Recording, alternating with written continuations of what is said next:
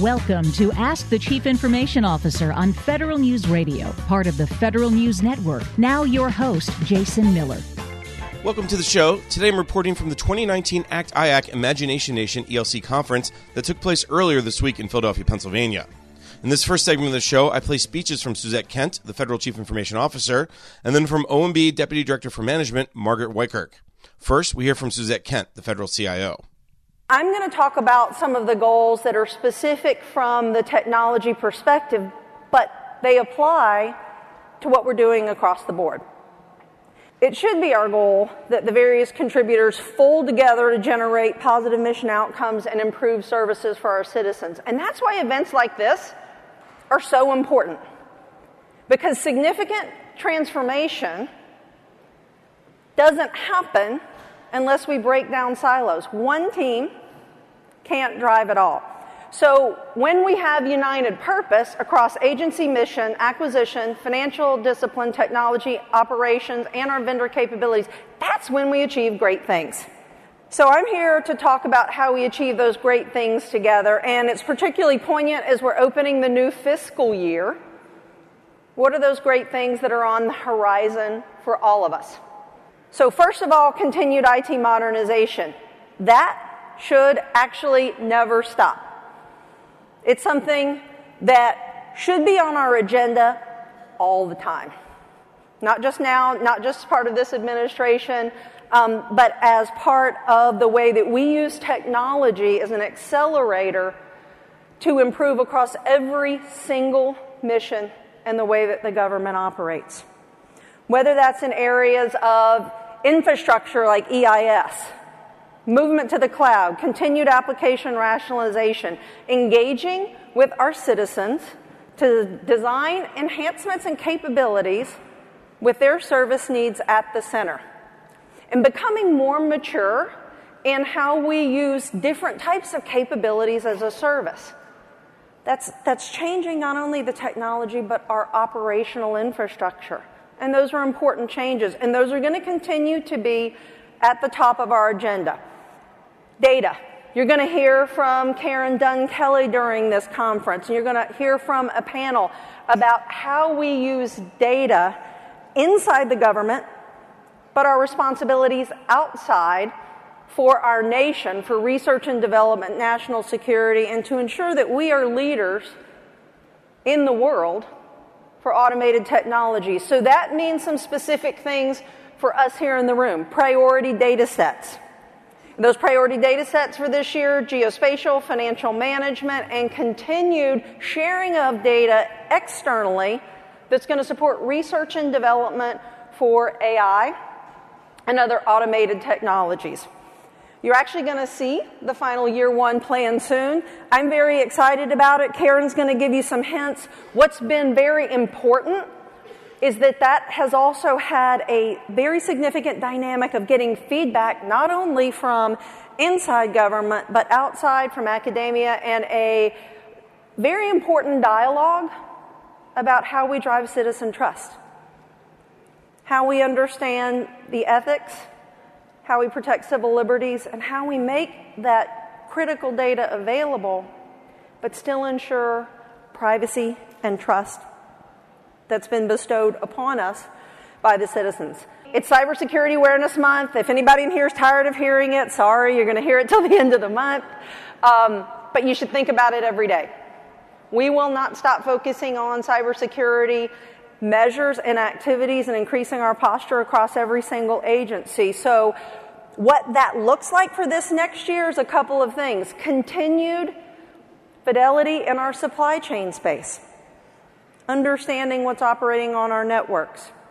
We are going to continue to look at the risk and ensure that as we acquire more services as a service and we leverage more commercially available capabilities, we don't change and we continue to increase the bar that we have for security.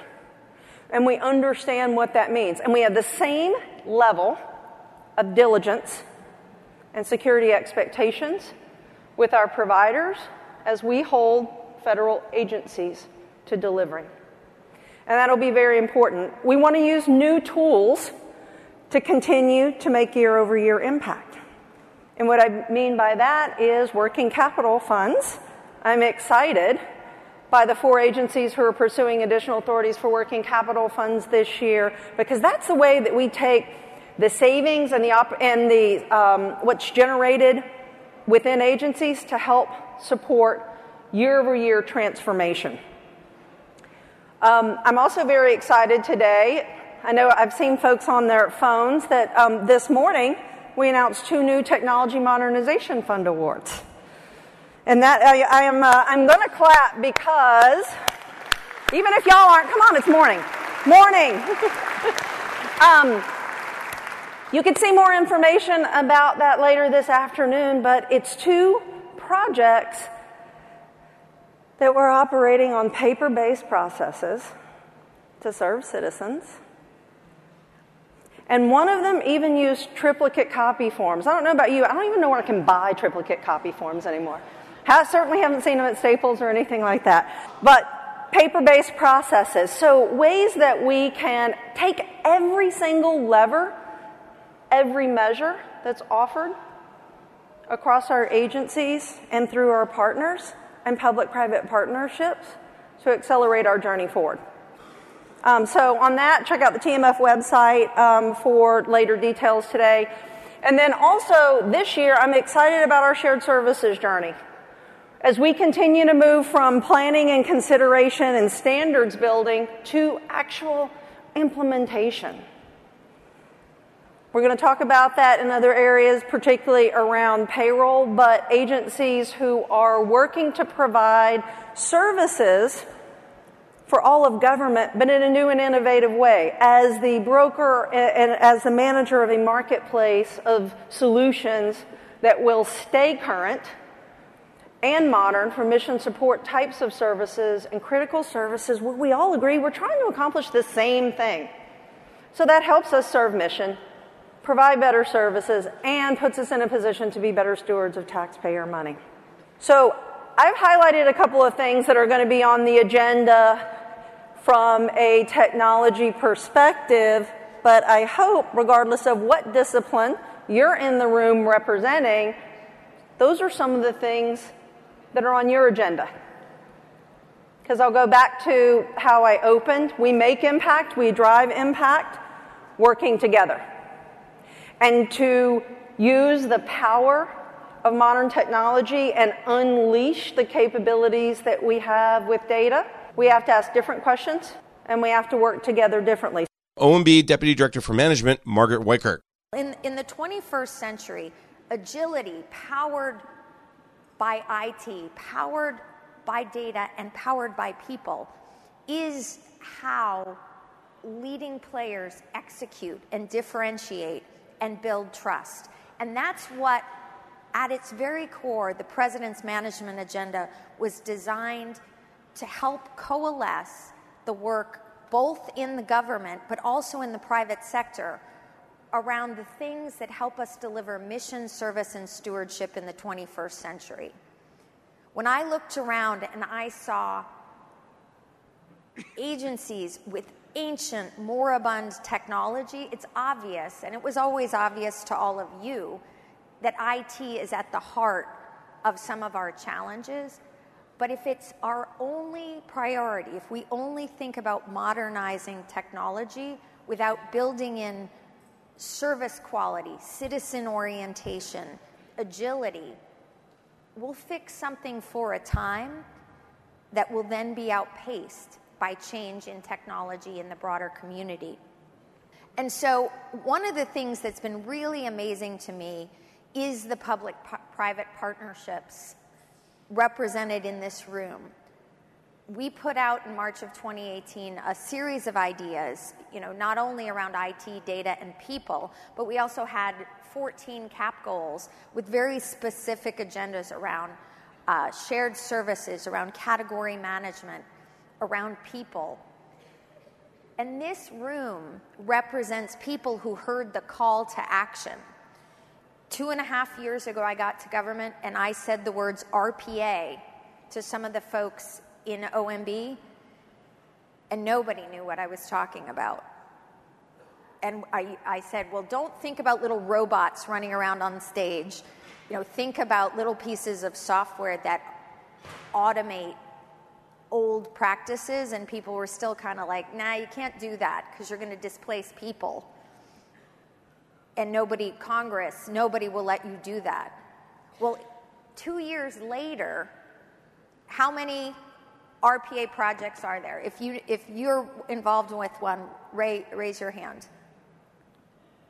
Okay, 2.5 years from 0 to however many hands just went up. That represents hours and hours and hours of effectively wasted effort of people who had good intentions wanting to serve customers. And now, with robotic process automation, they're better positioned to serve customers directly versus doing menial tasks, non-important, repetitive tasks. The Small Business Administration, I know they've automated a ton of things that allow them to get loans to people in affected areas after disasters. So that piece of technology is having a major impact on helping people rebuild their lives in the response to disaster. The Gear Center, who's heard of the Gear Center? Okay, yeah. The Gear Center was a construct that actually came out of something much like what the congressman mentioned about thinking about the private sector wanting to do something to support the mission and not being able to accept a gift. Illegal augmentation was a thing I had never heard of before I came to government. And the Gear Center was a construct designed to help us work together on shared research and development activities that help move forward our service objectives in government without running afoul of many of the very well-intentioned rules and procedures that were designed for a different age, an age where you had a set amount of requirements that wouldn't change for 10 years. So you went through a waterfall process of doing development and procurement. In the 21st century, we can't afford that. Everything moves too quickly. We have to do co-creation. We have to do constant innovation all the time. We're never done. And that shouldn't scare us. That should empower us. We have to take a break. You just heard from OMB Deputy Director for Management, Margaret Weitkirk, and before that, Suzette Kent, the Federal Chief Information Officer. Weitkirk and Kent spoke at the 2019 ACT-IAC Imagination Nation ELC conference that took place earlier this week. I'm Jason Miller, and you're listening to Ask the CIO on Federal News Radio, part of the Federal News Network. Welcome back. You're listening to Ask the CIO on Federal News Radio, part of the Federal News Network. I'm your host, Jason Miller. After her speech at the 2019 ACT-IAC Imagination Nation ELC conference that took place earlier this week in Philadelphia, Pennsylvania, the Federal Drive's Tom Temin and I sat down with Federal CIO Suzette Kent to discuss where she sees IT modernization, the federal data strategy, and her other priorities going in fiscal year 2020.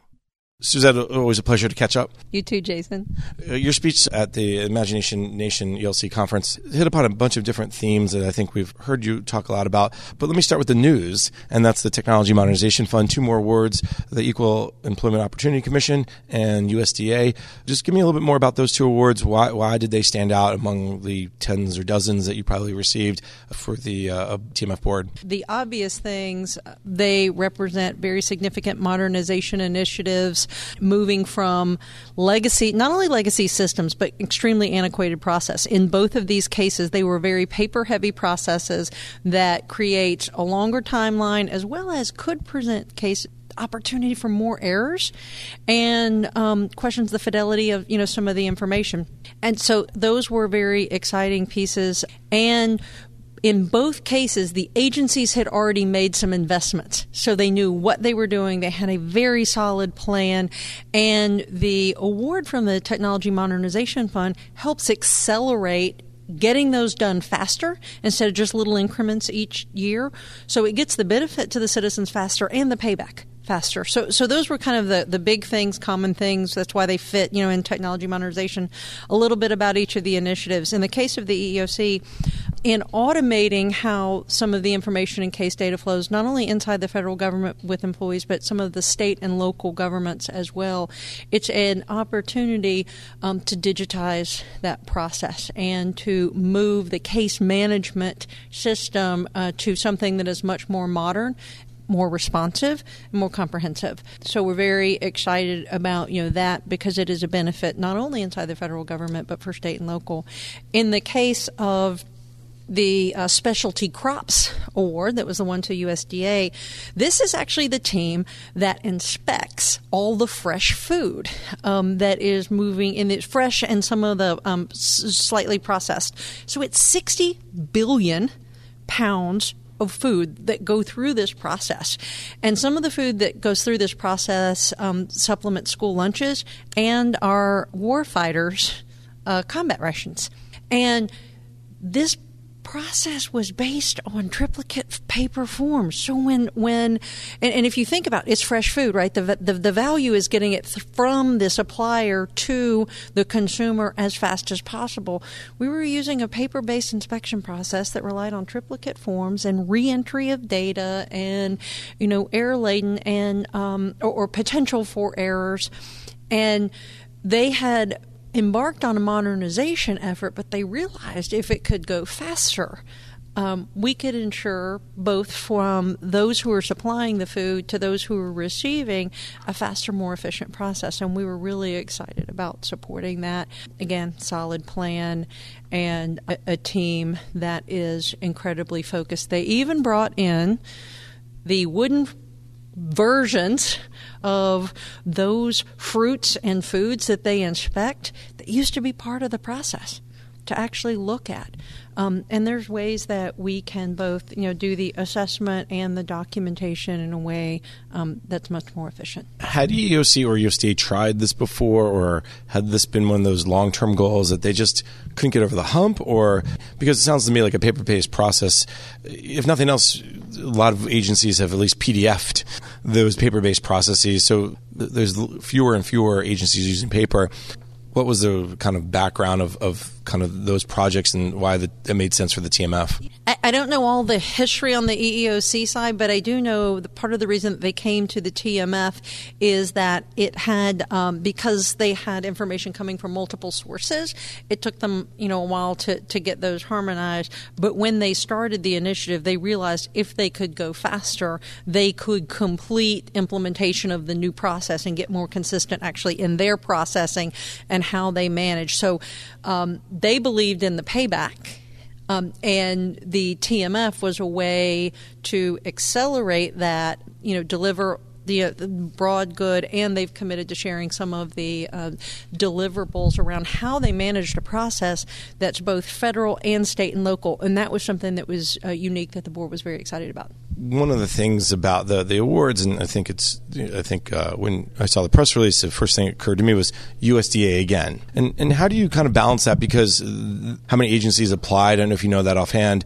And then how do you, when you said agencies, hey, what about me? They've gotten 3 now. There's probably a little bit of like, is this unfair? Are they the pet? You know what I mean? Like how do you kind of balance that the reason why you pick one over another? Because obviously the TMF board's process is well known. I'd love to answer that question, because what I would say to the other agencies is apply, bring forward a project.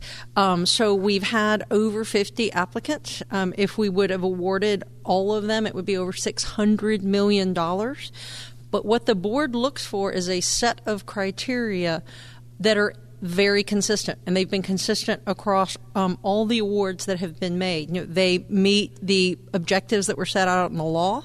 They have a very clear payback. The agency leadership is committed and involved, and in many cases they have already committed dollars, and this is an acceleration, or the team has done a pilot, so we have a high degree of certainty about what kind of outcome and what's the expectation. And we all know that USDA has made a commitment about extreme modernization from the secretary down. And I will just say that just kind of like being at bat, the number of swings that you take, you're going to hit some of them. And I would challenge, USDA has come many, many times. And I would challenge other agencies to do the same. And, if the board is going to continue toward those worthy projects, and we ask repeatedly for more agencies to come, to see more projects, and, I would keep that invitation out there and open. The current projects, so aside from the two just awarded, do you get a sense of how they're doing? I mean, they check in with the board. They have to give kind of updates. Is there anything, without getting into obviously maybe the specifics, do you get a sense of trends, how things are moving forward? Every project that's awarded has to come to the board every quarter, and they have to report. And in fact, I know, Jason, you and I have talked about this before.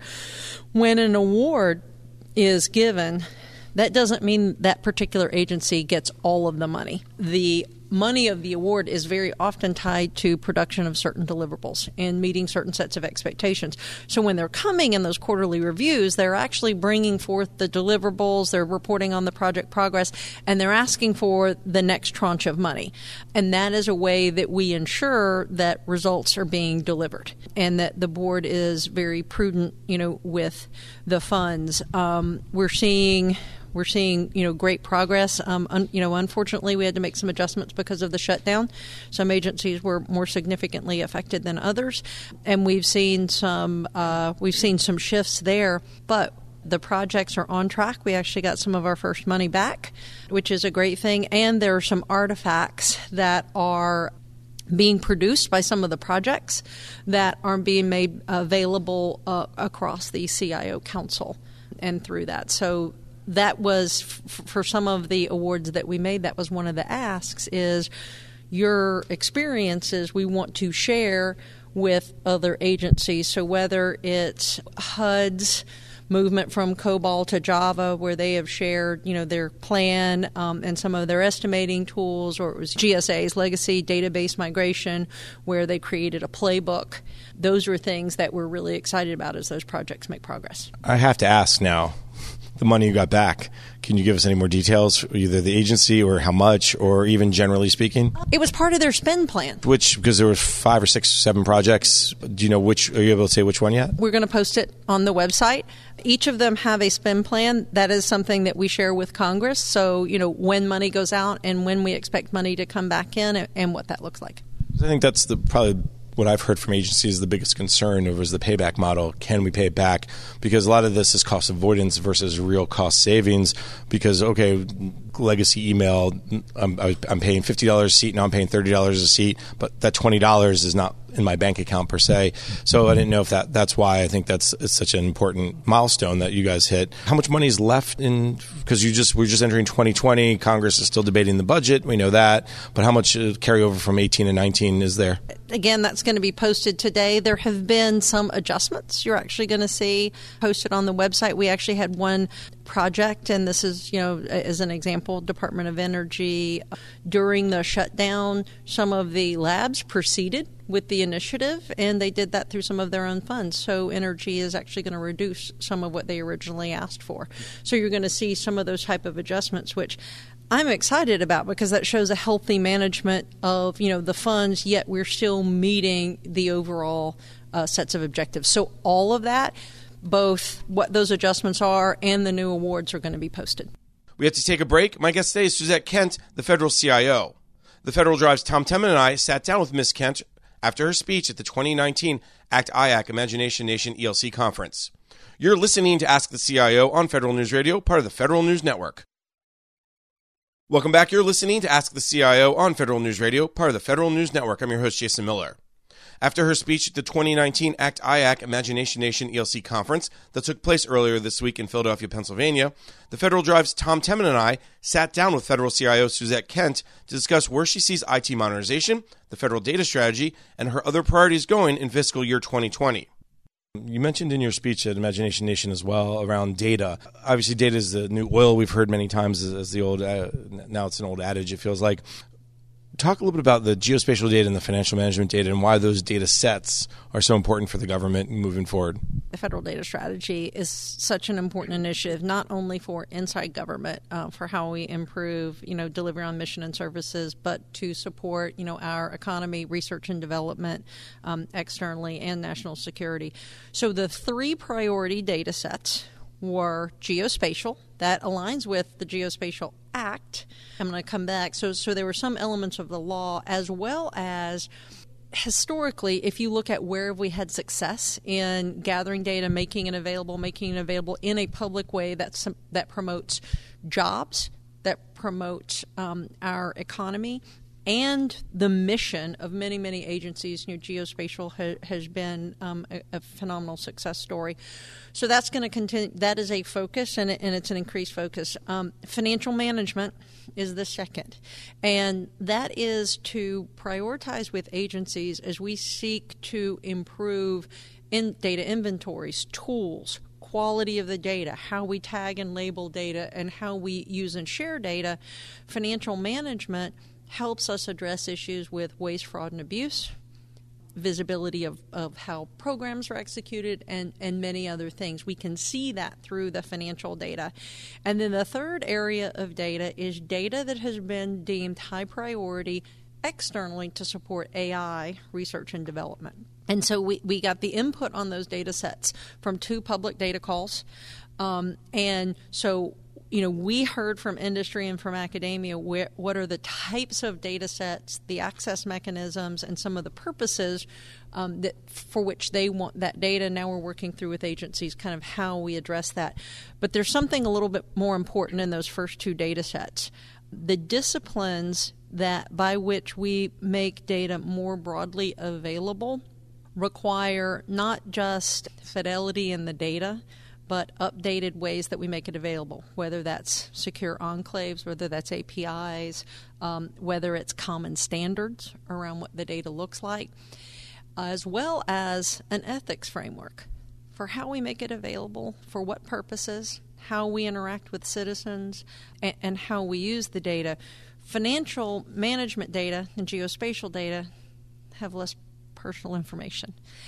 So it lets us build the muscles and the maturity in some of those practices while we are concurrently addressing some of the things you will see in the data strategy, like ethics frameworks, ability to de-identify data, other type of secure tools around monitoring use of data, and how we interact with customers. So what the expectation is with consumers when they provide data, it's our responsibility to tell them what we intend to do with it.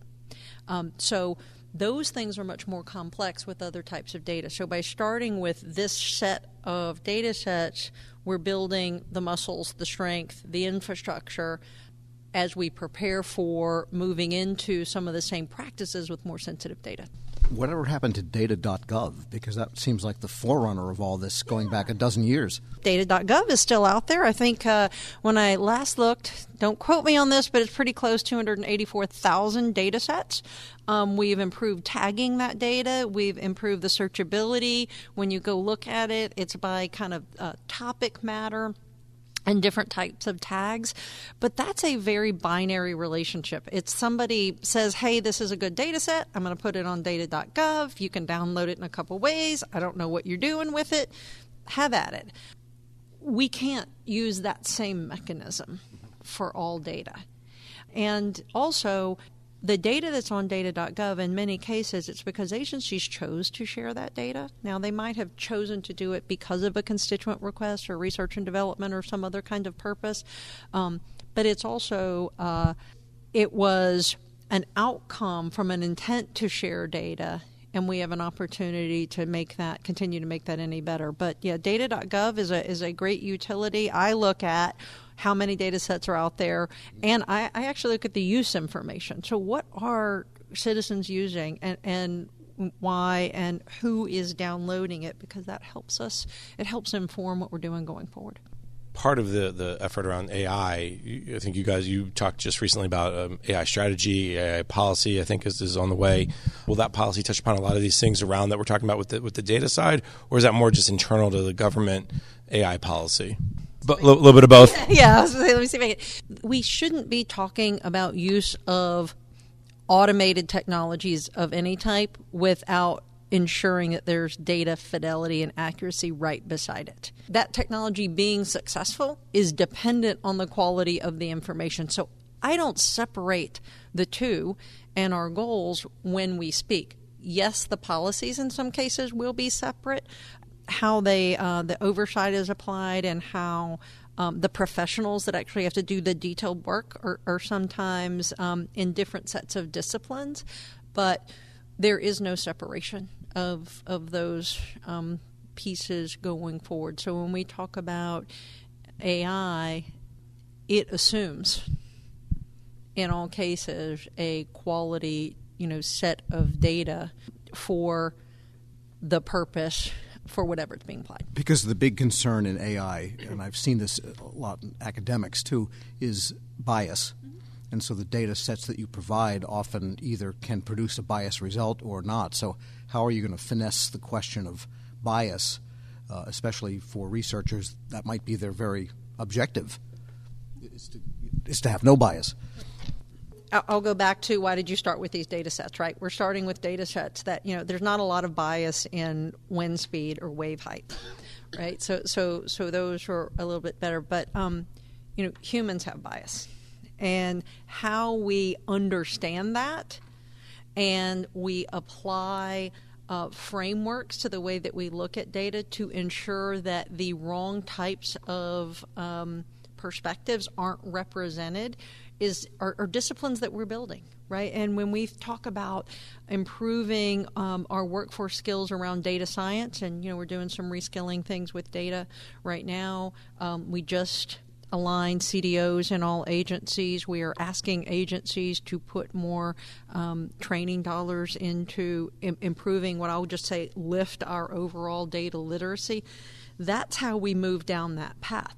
But we don't have it solved. And we have good dialogues with other industries who are a little bit further ahead in this journey and who have learned some of the practices, but it takes us back to data. So training data sets, clarity of the question that we're trying to solve, the number of the volume and the amount of data that are used in developing these types of things become critical. Two more things about data, then maybe we'll shift to another topic. But you just said you just aligned CDOs and asked more agencies to put more money in training. Can you go into those two requests, or is it part of the 2021 budget request? Is it something else?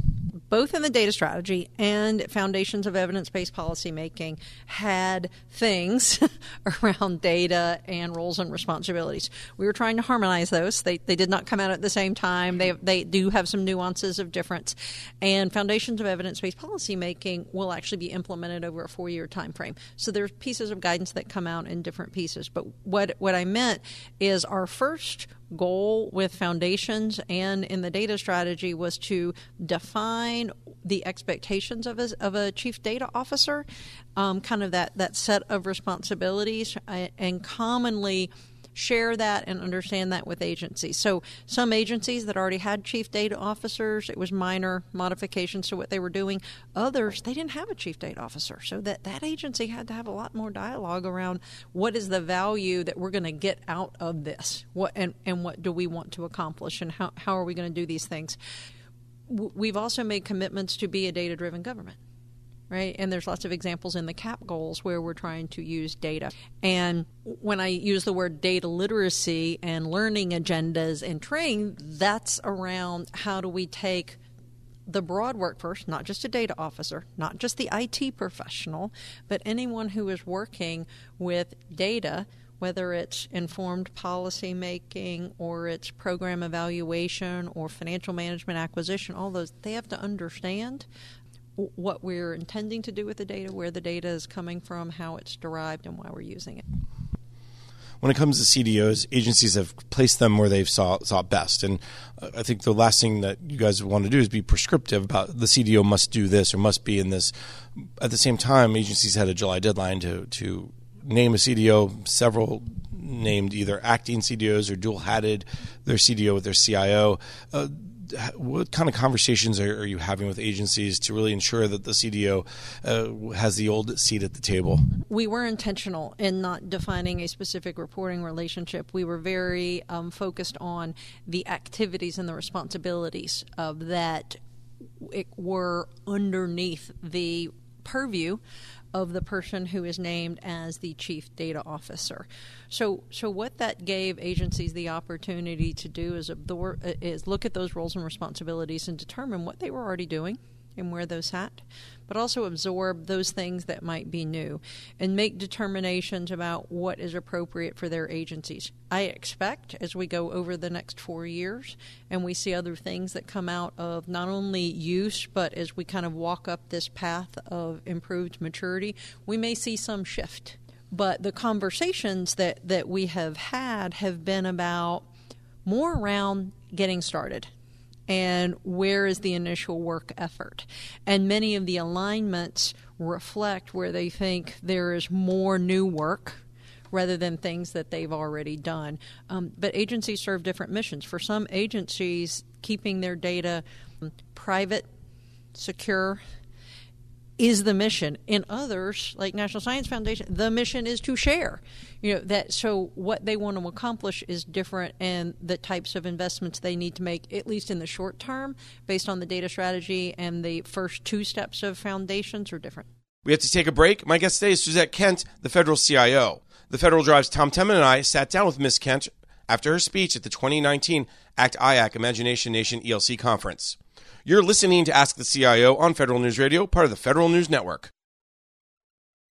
Welcome back. You're listening to Ask the CIO on Federal News Radio, part of the Federal News Network. I'm your host, Jason Miller. After her speech at the 2019 ACT-IAC Imagination Nation ELC conference that took place earlier this week in Philadelphia, Pennsylvania, the Federal Drive's Tom Temin and I sat down with Federal CIO Suzette Kent to discuss where she sees IT modernization, the federal data strategy, and her other priorities going in fiscal year 2020. IT modernization, as you said in the speech, it's not a beginning or an end, it's a continuum. One of the ways that the administration has been expecting agencies to modernize is through the Enterprise Infrastructure Solutions contract, the EIS contract that's out of GSA. There was a September 30th deadline that I think a majority of agencies unfortunately missed.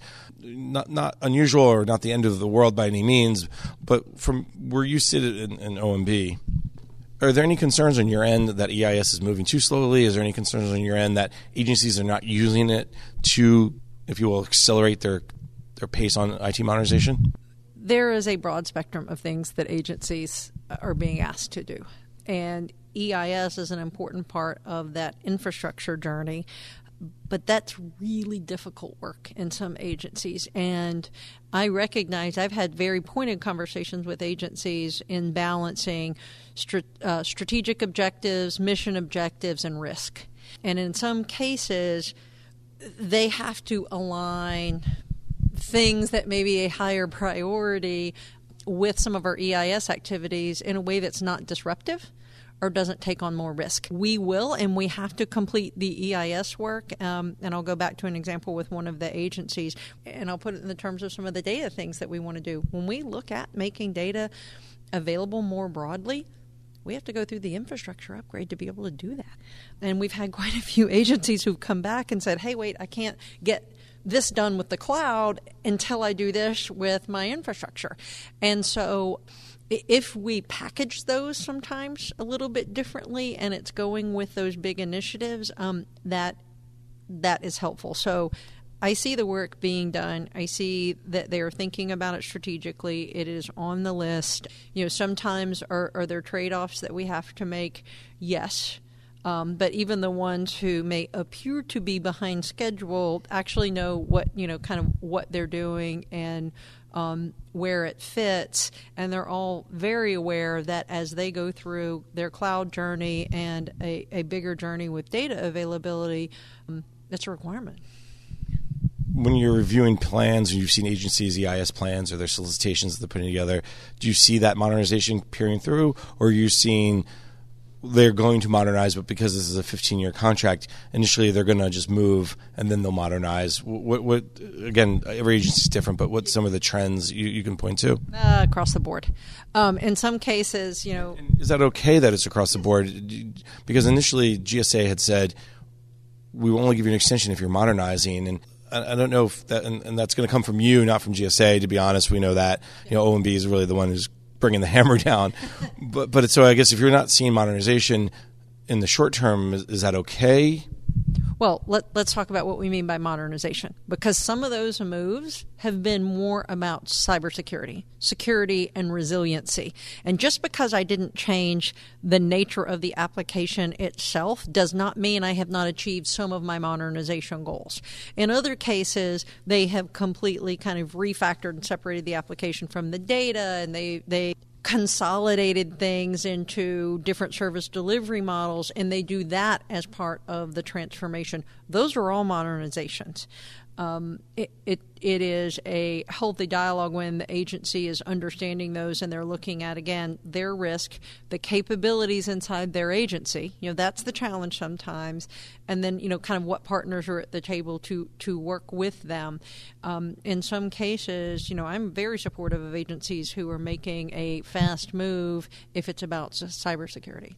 We want to see them do all the right things for how they serve mission and serve citizens and, digital government. But if that is better done in a modern environment and the total timeline of change is actually better, that's a prudent decision.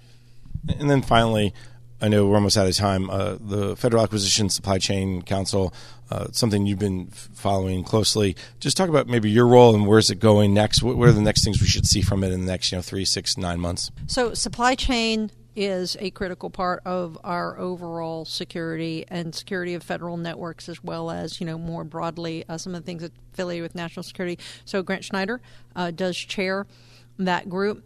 And the charter is going through review processes, and very soon we will also follow with a strategy. And what's important in the way that group is constructed is it brings together a broad perspective from the agencies who have a role in understanding how we identify risks, how we truly explore and quantify the risk, and how we make decisions about what actions we're going to take. So there's going to be a lot more detail coming, but that's a very important step. Last year, if you look back when we had to react to a couple of things, we had to put all that together on the fly. There wasn't a consistent process. There wasn't a group in place to have discussions that really examined all of the impacts. And that's what we are looking to do going forward, to make sure that we make secure decisions, but also decisions that can be communicated and managed in a moderated fashion. Suzette Kent is the federal CIO. Suzette, it's always a pleasure to catch up. Thank you so much for your time. Great to talk to you, Jason. Thank you. That's all the time we have for today. The Federal Drive's Tom Temin and I sat down with Suzette Kent, the federal CIO, after her speech at the 2019 ACT-IAC Imagination Nation ELC conference that took place earlier this week in Philadelphia, Pennsylvania. You're listening to Ask the CIO on Federal News Radio, part of the Federal News Network. You've been listening to Ask the Chief Information Officer on Federal News Radio, part of the Federal News Network. Tune in Thursday mornings at 10 or subscribe to this show on iTunes or Podcast One.